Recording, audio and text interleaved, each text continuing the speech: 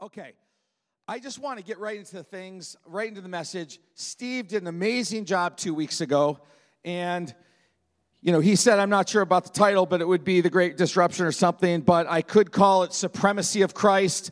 I feel like saying the same thing this morning. So the title of the message is The Great Disruption. Steve's message was on the vision of changing the world through making disciples. And he talked about that being the biblical value of the church.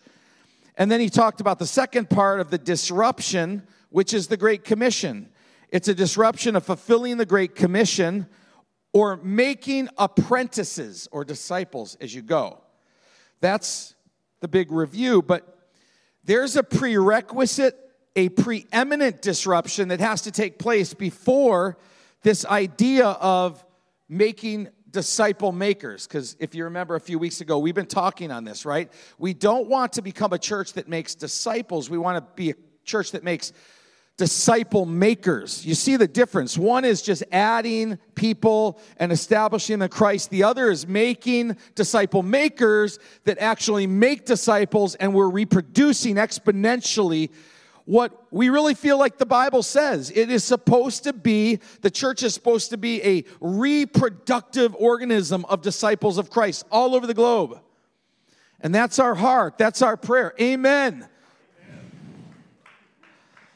Okay, some people have had some coffee. Now, there is this preeminent disruption that must take place before we become makers of disciple makers, and that is we become one. Now, some of you are saying, I'm already a disciple, an apprentice. I've been serving the Lord for this many years. And I challenge you that your apprenticeship with Christ, the Son of God, the living Word, is never over. You are in a lifelong learning process. And it doesn't matter how long you've served the Lord. And and I want to say this too, those in your 50s, 60s, it's common when there's things that maybe happened way back, years and decades ago in your heart, that God chooses at that prime age to just uncover and bring to the surface. They've never seen the light of day. Identity issues, things deep in your heart that you've never faced, and really you may not have even known about, and then all of a sudden they surface, and you're like, what is going on with my life, my heart? This wasn't here for 40 years. And God's like, yeah, well, now I want to take it and I want to expose it and say, deal with this. I want to heal those fractures. I want to heal those places. So I just want to have that as a little disclaimer there for some of you in that age range, and say, if you feel like you're going berserko because you're dealing with something you've not dealt with in your life, it's probably because it's the appointed time and season for God to do what He wants to do deep, deep in your heart. So I'm glad some 56-year-olds were listening and said amen.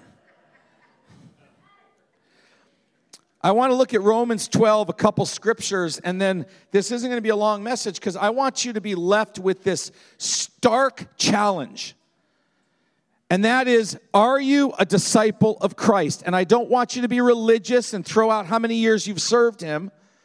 I want us to come to grips with the fact that we need to continually be transformed into the image of Christ. I want to look at Romans 12. It's a powerful scripture. Therefore, I urge you, brothers and sisters, by the mercies of God, to present your bodies as a living and a holy sacrifice, acceptable to God, which is your spiritual service of worship. It's not about singing songs. We do that because we're focusing our hearts and our devotion to God. But true worship, folks, is letting Him change your life, that it is a burning example to everyone who sees you. Letting Him change the stubbornness, the pride. We're going to talk about the main disruptions that take place in a person as they're on their journey with the Lord. Present your bodies as a living and holy sacrifice, acceptable to God, which is your spiritual service of worship. And do not be conformed to this world, but be transformed by the renewing of your mind, so that you may prove with your life what is the will of God and that which is good and acceptable and perfect. This is what we're to prove with our lives. For through the grace given to me, I say to everyone among you that not to think more highly of yourself than you ought, but to think as to have sound judgment, as God allowed to each a measure of faith. For just as there are many parts of the body, and all the parts do not have the same function, so we who are many are one body in Christ and individually parts of one another. It's talking about this interconnected, interrelated family. Like one part suffers, we all suffer. One part benefits, we all benefit. However, since we have gifts that differ according to the grace given to us, each of us use them properly. And we're going to skip down to 9. Love must be free of hypocrisy. This is really just a description of what it means. Like, what are visible expressions of someone who says, I am a living sacrifice, holy and acceptable to the Lord. Love must be free of hypocrisy. Detest what is evil. Cling to what is good. Be devoted to one another in brotherly love. Give preference one another in honor. Not lagging behind in diligence, fervent in the Spirit, serving the Lord. See, these are all ways. Like, you don't serve the Lord, you can't say that you are an acceptable worship unto God. You got to think opposites. Like, if these things aren't visible in your life, I question, are you really a disciple? Have you really surrendered your life? Have you really allowed Christ the opportunity to transform you daily to where, this is another indicator. You say, I haven't really noticed much major change in the past year of my life. You got a problem, Houston. Or Boston.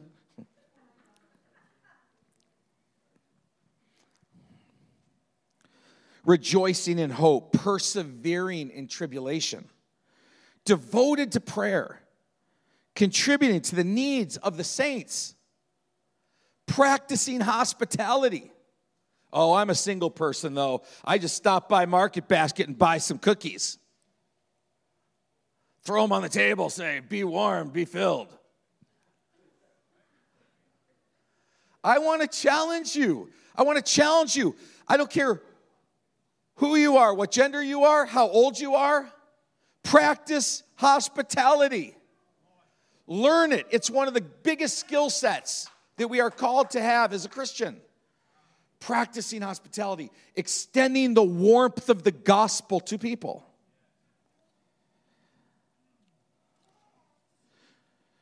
Rejoice. Oh, this is a good one. Bless those who persecute you. Bless and do not curse. Rejoice with those who rejoice. Weep with those who weep. Be of the same mind toward one another. Do not be haughty in mind, but associate with the lowly. Do not be wise in your own estimation. Never repay evil for evil to anyone. Respect what is right in the sight of all people. If possible, so far as it depends on you, be at peace with all people. Never take your own revenge, beloved, but leave room for the wrath of God. God is able to pay back evil. And that's where you have to leave that to God. And if you have an issue with that and have a hard time letting go of that control, that's another very bad sign that you are not a disciple.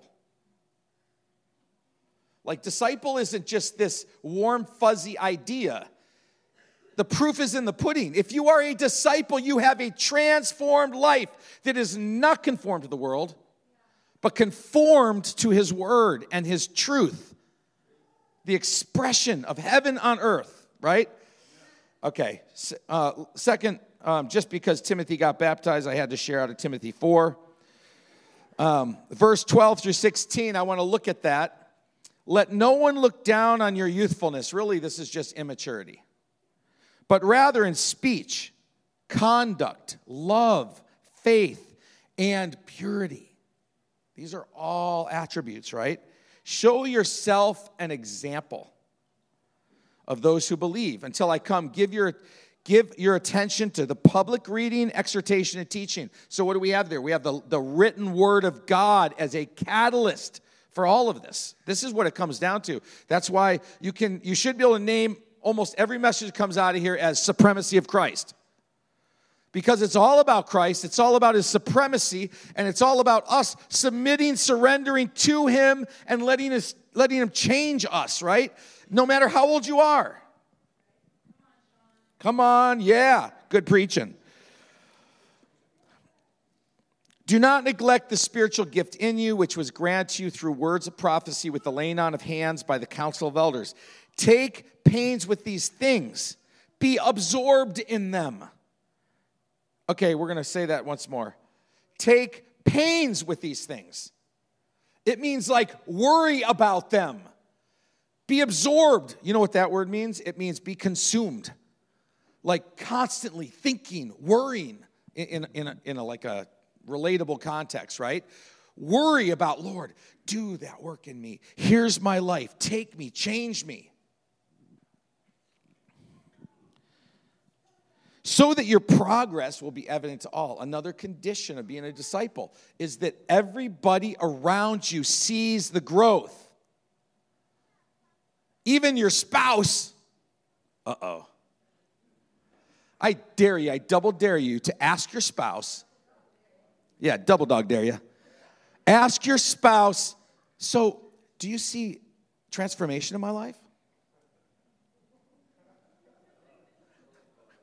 Noah got it. He's laughing. I'm serious.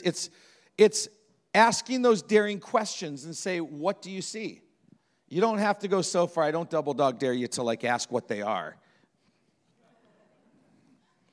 You know, this is the problem. Way back when we talked about those levels of discipleship, that national study on discipleship, right? Remember level 2, which was plateaued, neither helping nor hindering disciple making? Those who are not disciples are in this category. Those who claim to be Christian and claim to love the Lord, but yet they are not hindering or helping. If you are a disciple, you help. It is like you can't even control it. If you're a disciple of Christ, you are contagious. You're an evangelist. You're an encouragement. You're an inspiration to everyone around you because your progress is being made known to everybody. Yeah, come on. So, this is why, if you remember a few weeks ago, when we saw this, the apostolic team was really praying, what's the focus? Where do we need to be? And we were talking about, our body, which we talk about, all the time, every day. Seriously. And we were talking about how many people do you think, even though I'd say a good majority of the church has gone through first principles. How many people in the church, what percentage do you think are established? So we went around and we were all about the same 10%. 300-member church, maybe 30 people in the entire church that we would say are established. Doesn't mean they've arrived, but they're established in the faith, which means they are taking the first principles and they are living them, and they fully understand them, and they understand how it causes someone to change the way they live. And they're doing that. When I guess it never really entered into my mind, how dismal that is.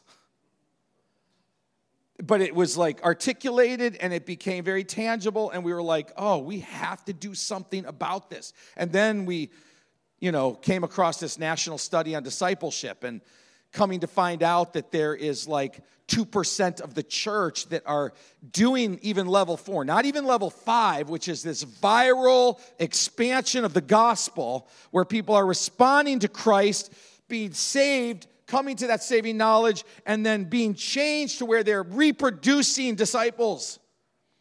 And so when we came across this, we're this is really bad because, our forte as a church is disciple making. It's what we've lived for decades, from Youth Storm all the way to planting the churches as a attempt to plant healthy families, right? And we've seen God grow and move. So I want to take a few minutes here, though, because I love what Steve said last week. Big claims are easy to stand behind. Like, do you believe in God? You would find a gazillion people across America who say, I believe in God. But does that really matter much? I love, is Destiny here? Or is she in the other room? Oh, Destiny, stand up. Oh, she's on the camera. Stand up in the other room and just stand in front of the camera. And if you can just like show the back of your shirt, the U-Storm shirt. Look at that. It says, well, the hood, yeah, there. Okay. It says, even the demons believe and tremble. That's a scripture. And way back when we started U-Storm in 2000, we had this revelation that what big deal is it to believe in God? Demons believe and they tremble. And there's a lot of human beings or Christians, quote unquote, who believe in God and don't tremble. So, I mean, demons are better than people, a lot of people, because at least they have a corresponding fear of the Lord to the belief in God. And a lot of humans have no fear of God. They just say, oh, I'm a Christian. And we think we could just say that without giving our life to him as our Lord and Savior. We like, oh, I like the Savior part. Yeah, I'm saved from any kind of penalty of sin. Yes. But we don't have this fear of the Lord that realizes, oh, there is a requirement. If he is my Lord and Savior, I have to die to myself. I have to carry my cross, and I have to become his. So I wanted to share a little bit. Where is my phone? Oh, because somehow it was not shared, and I couldn't transfer it to my notes. But I've tried to think of some very practical things that I could share with you, and Steph's going to come and share a few things, because wherever you are in your journey, whether you just came to the saving knowledge of Jesus, and you're like, I prayed this prayer and gave my life to Jesus 3 months ago. Okay, you have certain things in your journey that you are having a great disruption in. Because when we're talking about this, before we talk about making disciples, you got to become one. And the whole key to being a disciple of Christ is that you live in a continual place of being disrupted by the word of the living God.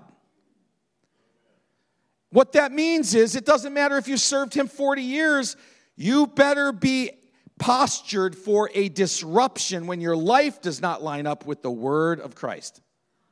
The written word. And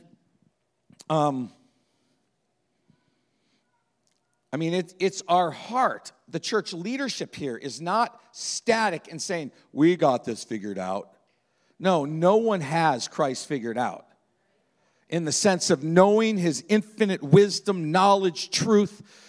And we are in a journey of constantly seeing fresh things where God says, fresh things, not as the word changes and offers fresh things, deeper understandings, revelations, application of you read the word, a scripture you've read your whole life, and then all of a sudden, 20 years later, you read that and God speaks to you and says, you see how this applies to your life?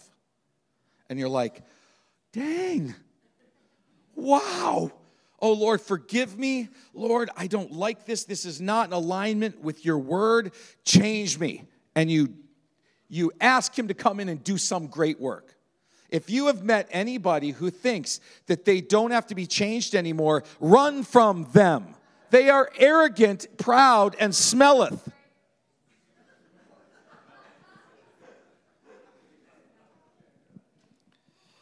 Okay, so, out of my own life, and what I was saying is, I want you to have real clear, practical ideas of what it means to be disrupted by the Word of God.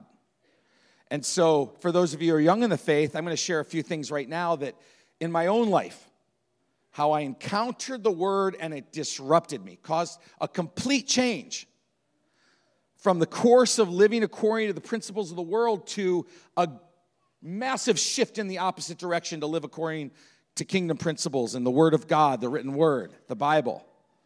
And so, but then we're going to get into some things, I think, when Steph and I share in a little bit after these few things, where you're going to start to see like, wow, 50 years old, and you're getting these disruptions in your life calling you to shift and change. So the first one is like, it was one of the main disruptions of my life. I went to church for a very long time, a Bible-believing, preaching church.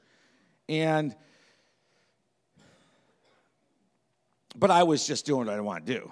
And I was raised in the church, but I went on this course where I just decided I'm going to sex, drugs, and rock and roll, baby. And so I did that. And I remember I had this encounter with God, and everything started shifting. It was just me and God. I was on a bike ride, and I felt like I spent a year with God in like 10 minutes. And I left saying, that's it. Everything in my life is changing. I'm done. And, you know, I don't even disagree with drinking. But at that point in time, I felt like I need to break every single thing I am doing according to the system of the world. I want a fresh start in a whole different direction. And I didn't drink 15 years. Like, because I said, it is done. My old way is done. I am starting a whole new way. I'm going to just be like a child and say, teach me. Teach me how to walk differently, talk differently, see differently. And so that was one of those things. But the biggest thing was, I remember my senior year prom, and I was in this, it was the best year of high school I've ever had. I moved to a different school in Akron, Ohio, and joined this state championship swim team that was super competitive. And I mean, you spent 6 hours a day training with these group of guys and girls that we became family. And it was an incredibly enriching environment. And I encountered the Lord the summer before that year. And I remember going to prom, and this girl on the team was like, hey, like, let's go to prom together. And then after I said yes and everything like that, well, she wants to get a hotel room after, and sleep together. And at that time, I had this affinity to God, but I know this is hard to believe, but I mean, I grew up in a Christian home that wasn't founded and established in the Word. It was a lot of feelings, like just sentiments of, I believe in Jesus, I believe in God, but there was no, hard study and proof of what that meant out of the Scripture. So I remember going to this youth leader that was a woman and I felt really like I could fight, and I said, can you pray for me? Like, I just don't know what to do. Like, this girl wants to get a room with me, and I really like her. I think I might have said, I love her, A youthful use of the word love. Doesn't have a clue, but your hormones are saying, love. So I asked her, and she didn't say, oh, you can't do that. She said, oh, really? I will pray for you. And here, I have a Josh McDowell tape series for you to listen to. And it was a tape series. And I went home, and like any good teenager does, and I started cranking it while I cleaned my car all day, because I had this really nice Buick Skylark. And so I did that all day. I think I listened to like 6 hours after church, after I got this thing of this. And I was educated by Josh McDowell on what purity means, what it means to have a sanctified, pure sexual life. And I said, why? I've never heard of this before. Like, when you are with a woman, your heart is fused, and then when you break up, it's ripped to pieces. And then if you have multiple situations like this, your paper is ripped in a bunch of different pieces, and you're fragmented. And so I had a revelation. I said, I'm not doing that anymore. I'm a disciple of Christ. And everything shifted. And I told the girl, I said, I'm sorry. I can't get a room with you because I love Jesus more than you. And if I do this, it's really not going to be healthy for that relationship because I love Jesus. And so she told me in the next week, I think you ought to go to prom with my friend. And I was like, good riddance. there's other things like, Steph, why don't you come up here too, just because I like you standing next to me. You know, do you remember when you first came to the Lord? Maybe you didn't. Maybe you didn't have this part of your faith journey. But do you remember when you came to the Lord, a huge other disruption was, I am going to reformat my whole schedule to spend an hour in the Word and prayer every single day. Do you remember how much growth happened? Because the Word of God is the catalyst to transformation. And if you have disconnected yourself from the Word of God, I don't care if it's, well, you know, I've served the Lord a long time. I know this stuff. You have been deceived. You need the Word of God to keep this fresh. Now, these are some of the basic things, but now we're going to move into some things like when you've served the Lord a long time, what are the ways that God's Word disrupts you? So, yeah, I'm going to give it to you. Okay. And I'm going to go in and I'm going to share a couple of practical stories, but I do want to say, as he's sharing, I just really want to lay out, we are in a remarkable time, and there's been a crisis in missions for the last 4 decades that they've recognized that the church isn't making disciples. But in the church in the West, there's that same kind of crisis, and God is dealing with it in this hour, and he's maturing the church. And we've been talking about this over and over. And so what he's talking about, it's very significant in each of our lives, regardless of whether we've been saved 50 years or 2 months. God is looking for a people. And so these practical things that he's talking about, they're things that we need to make sure are evident in our lives. And so some of the places in my life that there were drastic changes made was, well, like with my salvation. Once I got saved, man, the day I got saved, everything changed in my life. Everything changed. I had met the one who loves me, that knows me, and everything was filtered through that. And then as I went on, I was a Southern Baptist girl. I was really established in the Word as a Southern Baptist. But what that did to me is it caused me to be so established and self-righteous that I had no ability to reach the world.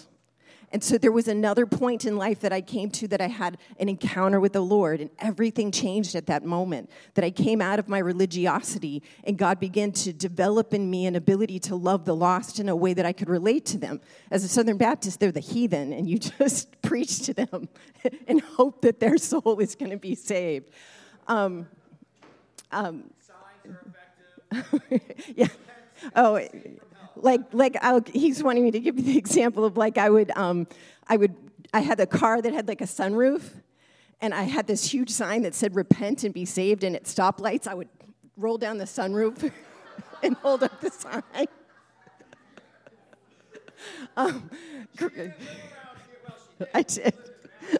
I did crazy things like that, which, I mean, I love Jesus. I was just trying to, but it wasn't effective in terms of being a witness of Christ. So I'm saying God, but God was transforming me, and at some point I had to be confronted with that and change. And this is like every denomination that you see that has been created in history, it's from a group of people that would not change when the Spirit of the Lord came. God is always moving and growing us, and there's epochs and times and seasons in the body. And if we do not move with the Father, then we end up stuck in our box, not changing anything. And so it's these practical areas. And just recently, I got a text from a friend that was asking me about what is it to be a Christian in social groups? What difference does it make? Because I'm around people and it doesn't matter. And as I began to answer that question, I became convicted. Because I was saying to the answer, well, we're people, once you meet Jesus, you're a person that's transformed and you carry the power of Christ inside of you.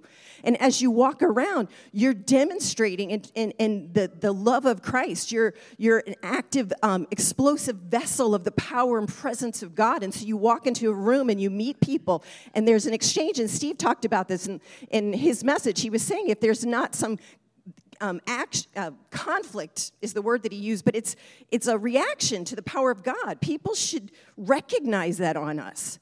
And as I'm answering this, I'm saying, oh my gosh, like God, am I, like, I don't think I'm there.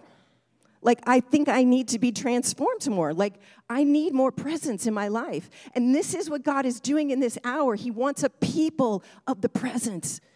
That when we make the claim that we're a disciple of Christ, there's tangible evidence on us that when people encounter us, they are encountering the life of the living God.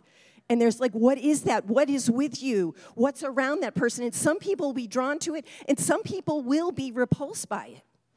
But that should be happening on a regular basis if we're where God wants us to be as a true discipler and follower of Christ, where he's become the Lord of our lives and everything is filtered through the lordship of Christ.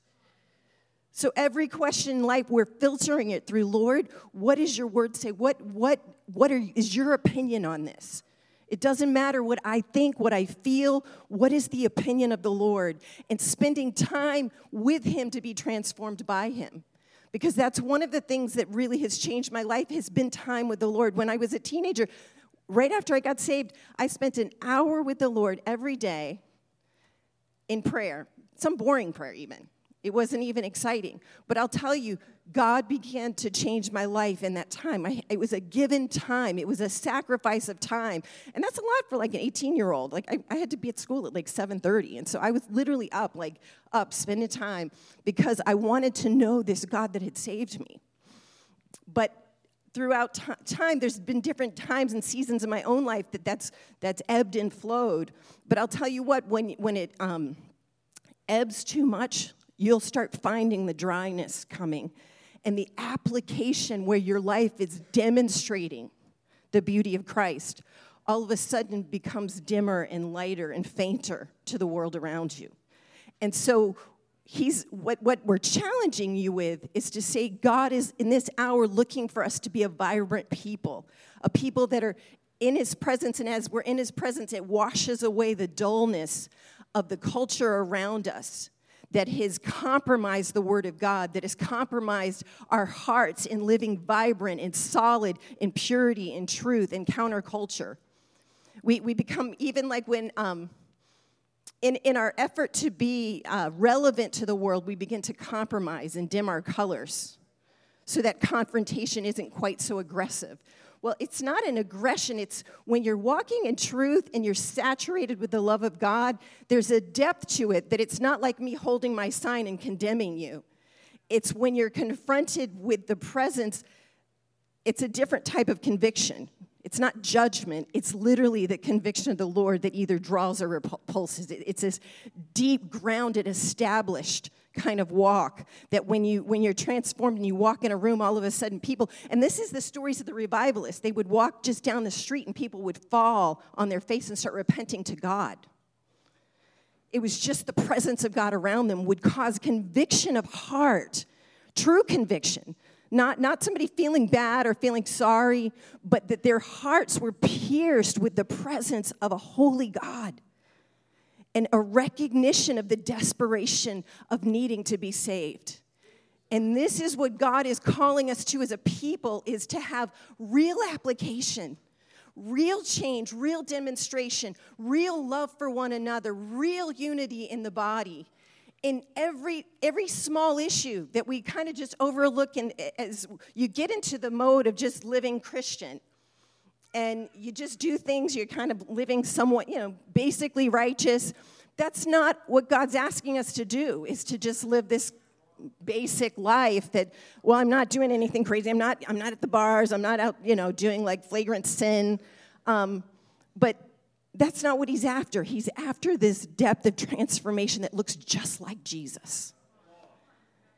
And that's what we're moving to change. And so we're appealing to you to come into a place of deep humility, to recognize no matter where you are in your life, that we need to constantly be listening for the conviction of the Spirit and the wisdom of the Spirit to say change. And we've seen it in even big moments, like with our ministry. We've seen God grow us in this. When we were Youth Storm, because of some of the baggage and hurts of the past with the church, we didn't use the word church. We didn't like church. We didn't want to be a church. We used the word community, kingdom, all these really great, awesome biblical words that sort of took us away from the accountability and the responsibility of church and family. We were community. And they were all great things, but it's not biblical. God's not done with his church. He's coming back for his church. He loves his bride. And so we had misaligned ourselves because of our stuff. But as we went on and as the Spirit of the Lord began to speak to us, as we stepped into places of more truth, as we began to seek him and spend time with him, revelation of the Spirit came. And as an entire movement, we said we've got to get rid of some of our wrong thinking from the past. And we've realigned ourselves. And it's a huge thing. It's totally drastically changed our church family here. But it's that willingness to move into that place of change as a people. We just were down with the City Church, Build Network City Church guys when we go to Shawn's doctoral cohort. And I was sitting talking to one of the guys, and he's known us for probably about 7 years. And we touch base with them every 6 months or something. We go out and he looked at me and he goes, you guys just like, if you see it in the Word, you just change. And I was like, well, yeah, I guess. And he was saying that, I think, because of the household order, because we were very, very egalitarian, at least we thought we were. I think we actually operated in a very complementarian way, but we went to Gordon Conwell, which is egalitarian, so we really were, that's what we'd preach. And so then as we've been, again, going into Scripture, learning about household order, roles and responsibilities from God, we just changed. We looked at the Word and we became convicted and we shifted. And so this guy, all of a sudden, I thought it was remarkable that he actually said something, because he said, and that's what we're talking about, is being that kind of people that are willing to, no matter where you are in your walk, you're not so held down with stuff that's not even aligned with Scripture. You need to be filtering your ideas and your ideologies through the Scriptures. And that always changes, because it doesn't change. The truth is the truth, but I'm saying your revelation changes as you grow. Even at this point, each time I teach the book of Acts, one of the blue books, and we go through the beginnings of the church, if you read the answers that I wrote 2 years ago, today they're totally different. Because I've grown into a revelation. I had a revelation. I walked in that truth. And then the next thing I know, God is unveiling a deeper depth to that truth. And it's another place of change and transformation. And so this is your walk. You're always going in from glory to glory, from place to place. And it's causing us, that's the heart that's willing to do that and recognize it. And when Shawn said, hold on. I'm trying to think of what he just said. He was talking about arrogance. What was the word you said before arrogance? People thinking I've arrived. If people say that I've arrived, that's just arrogant. The problem is that people won't say that. They believe that, but they won't say it. And so pride is this very subtle, deceptive force in our lives. With the interns, we have a little teaching we do from Floyd McClung on pride. And one of the things is, he says, you can't see it in yourself. You can't look at yourself and see your areas of pride. And so you have to go to somebody and say, hey, what do you see in me? Do you see pride in me? Because it's so deceptive.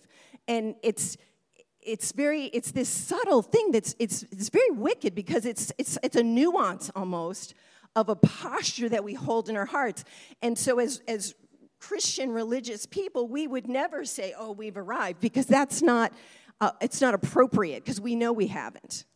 But we live and we believe in the depths of our heart that we have. And we reject We reject teaching around us. We reject people speaking into our life, saying, hey, I see something, and you go up and you approach them and say, I've seen this pattern in your life. No, that's not true. And then we make an excuse around it, why we actually did each situation, why that happened that way, when it's really something that God's wanting to deal with in your hearts. And so it's this place of applied Christianity that we as a body together, we're rubbing one another, we're able to come into a depth of relationship that if I see something in your life, I can actually talk to you about it. That is a place that level of just honesty is very rare. It's very hard. We're working at it as a body to get to a place that people are comfortable enough and know that they're loved enough that when somebody says, hey, dude, that's not a cool thing that you're doing, or I'm really uncomfortable with that, or what did you mean when you said that to me? But to even have that honest conversation is a hard place. We'll be like, hey, I feel like you've got an issue, because you can sense an attitude with somebody, and you go up and you're like, hey, do you have an issue? Oh, no, everything's good. Are you sure everything's fine? And then sometimes we've heard from other people that everything's not fine, and you're like, are you sure there's nothing? You don't have anything to say to me, like, I haven't done anything to offend you. Oh, no, everything's fine. You laugh, but that happens all the time. That is something that happens all the time. That is the stuff. That is not walking in discipleship. That's a facade. That's arrogance. That's pride. It's an unwillingness to say, yeah, I have a really big issue with you. I didn't like when you did whatever. That's truth. That's honesty. And where we can come and recognize that's how we change. Like when we come together and we're like, oh, no, everything's fine. Nobody's changing. They're not changing. I'm not changing. And I'm like saying, look, if you don't tell me, I can't change. If you don't tell me what you didn't like, I can't fix it. I can't work on it. We can't talk to you. There's a breach between us because you do have an issue. So there's not a unity in the body that is transformative, that when we come together, people see the love of Jesus. They see like a dimmed version of that. And so these are the places that God is after, that he's talking about, that Steve's been talking about. As a people, God is wanting us to move in to a maturity in depth of relationship, presence of Jesus, transformation by the gospel, and be willing to humble ourselves as a people. And it is vital in this hour. I'm telling you, God's eyes are looking to and fro upon the earth, looking for a people that he can show himself mighty through. But it is not going to be a people that are walking in religiosity of the past, and we have had a crisis. God is changing us. He is wanting. He's yelling to us every week, I'm coming to mature my bride. I am coming to mature my bride. And we must respond. We must respond in humility and honesty and purity and saying, God, come and change my life. And everything that we've had, that all the thoughts we've had in the past, we're laying them on the table and saying, God, this is our understanding of the word. Show us what's truth. And much of what we believe is true, but there's nuances to it that we've added our own versions to it. We've added our own comfortability. Because sometimes the word, like Steve was saying when he was talking about, who is my mother and brother? That's like a hard thing. And he said, and Jesus meant that. That I am, me and my Father, we're the ones you're supposed to be seeking. Everything else is secondary to that. Well, that's a hard scripture. So we soften it, because certainly Jesus didn't mean that. And we come up with our own version of how to not radically serve Jesus, right? Because it's a little too harsh, and surely he didn't mean that, because he wants us to love everybody. And yes, there is a context of like loving your family well and everything, but it's not at the cost of him being at the center. So don't hear me wrong. I'm not saying that. I'm saying Jesus is the center, and he means that in every way that he has said it.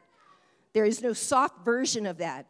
There's no easy life around it. It is a sacrifice. We come and we serve the Lord of our lives, and that is where our salvation is found, in the humility and coming under the lordship and serving him with our lives, offering our lives as a living sacrifice, holding nothing back, and saying, God, here I am, change me. Yeah, and I want to say, too, amen.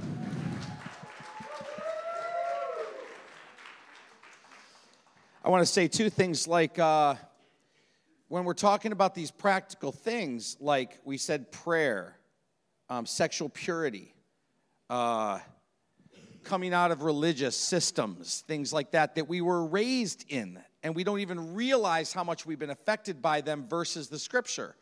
And so even things like, we're not asking that any of you just have a behavior modification and say, okay, well, I'm just going to start doing this now.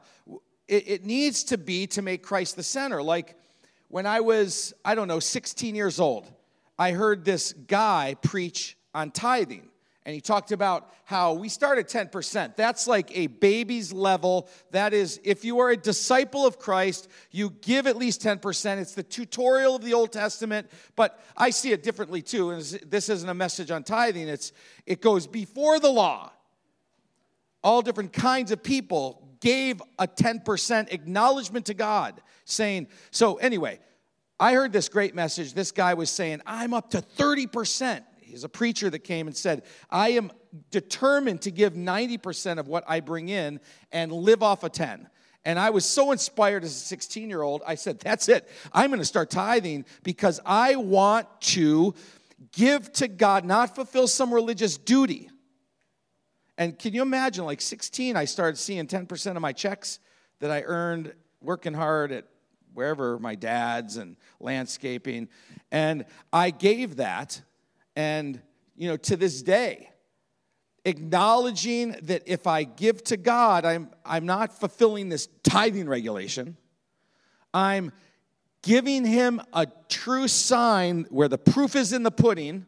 It's not just this claim, oh, everything I have is the Lord, but I don't give anything.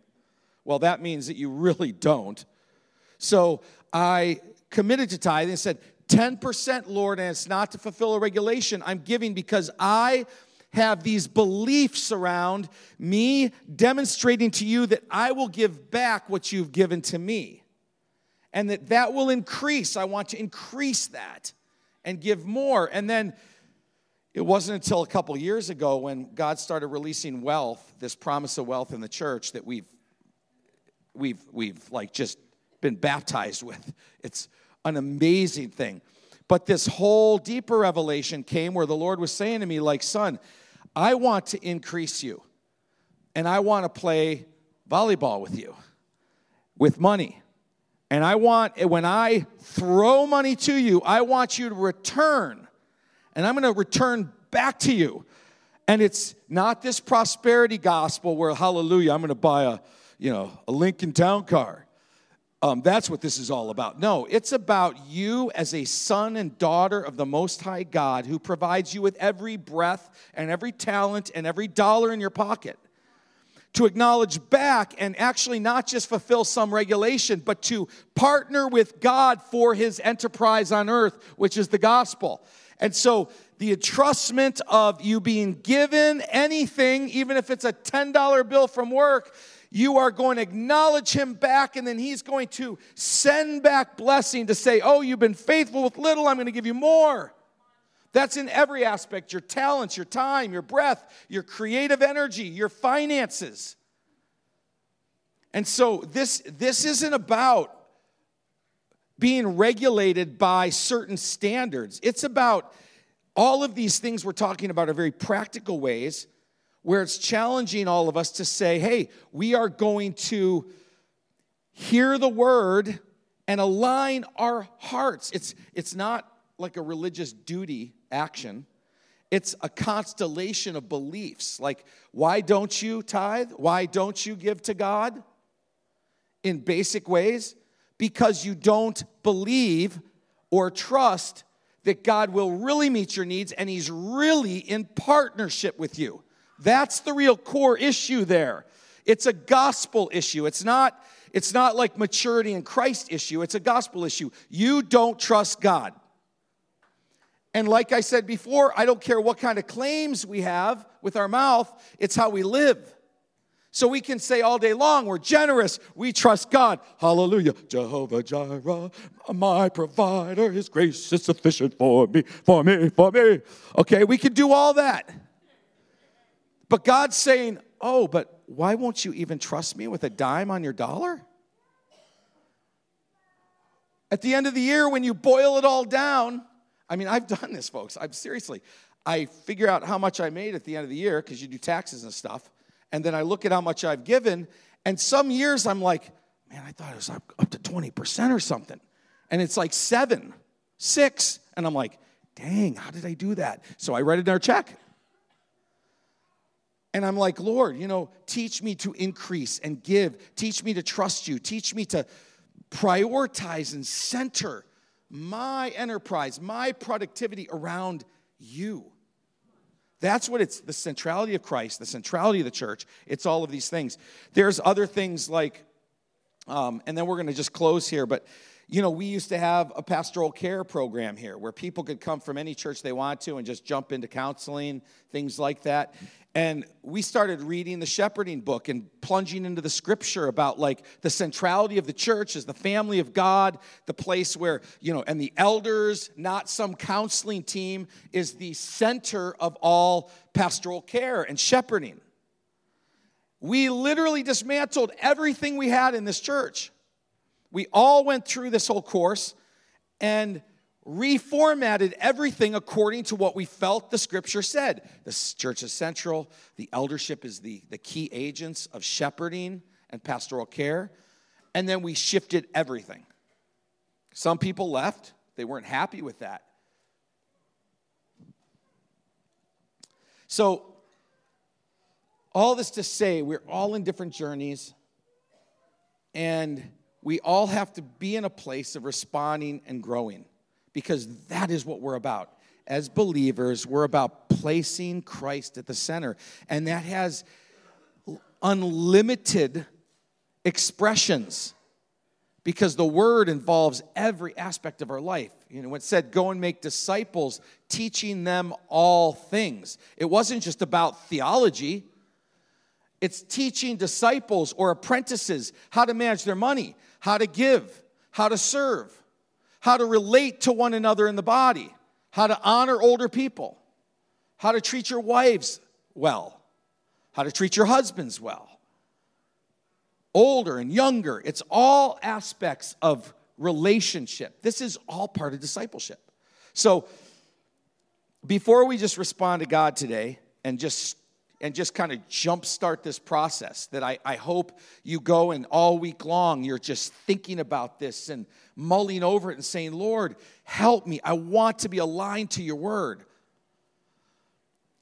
In our life groups, here's some of the questions I want you to do. I want you to spend a little time talking about what were the main disruptions in your early faith. Kind of like what I did with that girl from prom. That was an early faith disruption of where I actually learned, the Bible's very clear on sexuality. It's really clear on what's appropriate and what's not appropriate. I want to align my life to that. And I remember, these things, I can share them easily now, but when God's dealing with something, you don't want to give it. I think every altar call that was offered, in my heart, I said, I'll give you anything, Lord, except a girl. And I held my hand in my heart down. But I'd be like, anything, I respond, yes, Jesus.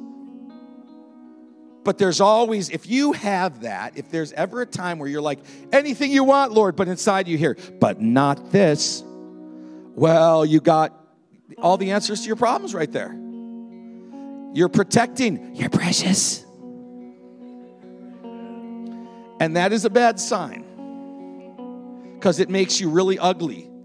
Gollum was not pleasant looking. The precious transfigured him. And not into the image of Christ. So what are the main disruptions? Don't spend a lot of time on that. That's just like a little icebreaker. Everyone kind of throw out something that was a real early disruptor. The second is, what are current great disruptions taking place right now in your life? What are the current disruptions where God is saying, hey, you. Boom. And you're like, I don't like this. What are they? Share. You might even find someone that's going through the same great disruption. And you can commiserate on how you're going to overcome. Spend a lot of time talking about that. And then right at the end, icing on the cake, not much time, but just throw it out there. What are some key disruptions taking place right now in the church? What do you feel like the things God's trying to do? Like we've shared ours. We've shared that we feel like the church needs established. We need to become makers of disciple makers. We've talked about some of that, getting ready for the harvest, things like that. What do you feel? What do you feel are some of the things that I'm not talking about like areas of improvement, folks. I'm talking about great disruptors where it's challenging the centrality of the Word of God in your heart. Not like, well, I'm just trying to be nicer to people. Talking about great disruptions. I know today that some of you are like, man, I've just had things just come up right now in my heart. And I'm like, I know what God's dealing with me about. And I want to take a few minutes here and respond to that and just say, Lord, it's evident that these are things in my heart. Places of trust, places of identity, places where you might not even consider something. That's the whole point of Revelation and the Holy Spirit, right? It's saying, hey, I know you haven't thought about it for 30, 40, 50 years, but how about this? And you're like, oh. And you're in denial for a while. You're like, no, I don't have a problem with that. And he's relentlessly saying, I want to just start the process today and invite you to just invite God in and acknowledge, this is what you're doing. Do a work, Lord. I'm willing. I'm surrendered. Come on, let's pray. You just pray with the Lord right now. Just talk to him about these things. Invite him to come in and start this work. This is not just for immature Christians. It's those who have been saved for decades. And God is saying, now is the season. 'Tis the season to deal with these things and move on in maturity and stature and strength. Lord, we just lift our hearts up. We thank you so much for the opportunity to see and understand. In all our pursuits, we seek wisdom, we seek understanding, we seek how the Word applies to our hearts. And we're saying, Lord, you've spoken by your Holy Spirit.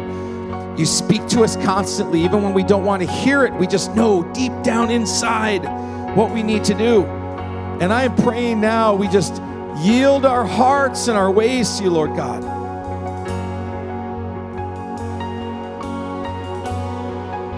Be our vision. Be our God. Be our comforter. Be our truth and our light. Light the path before us. Make the path clear and straight. Pray you release love to deal with fear today. Come on, now just talk to the Lord. Let's work this through.